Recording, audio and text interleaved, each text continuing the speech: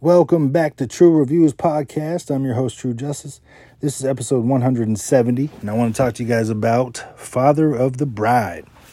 Not the 1991 flick with Steve Martin and Diane Keaton. We're talking about the newly released rendition, remake, whatever you want to call it, starring Andy Garcia and Gloria Estefan. So it's streaming on HBO Max now, rated PG-13. I'm not sure if I said that yet. And I gave it a 3 out of 5. It's not an amazing movie or anything. It's not an original concept.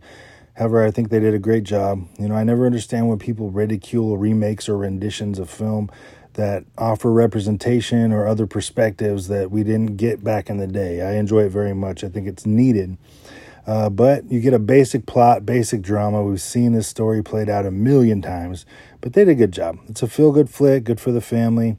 You got if you're not familiar with the Father of the Bride story, you got a father, you got his grown-up daughter now getting married. Father's not too fond of the fiance, and then it just goes from there. All the development of I don't approve, I love my daughter, you're not worthy, to discovering that maybe they are. It's the same concept we always get. So check that out if it sounds interesting to you. Streaming on HBO Max now, Father of the Bride 2022.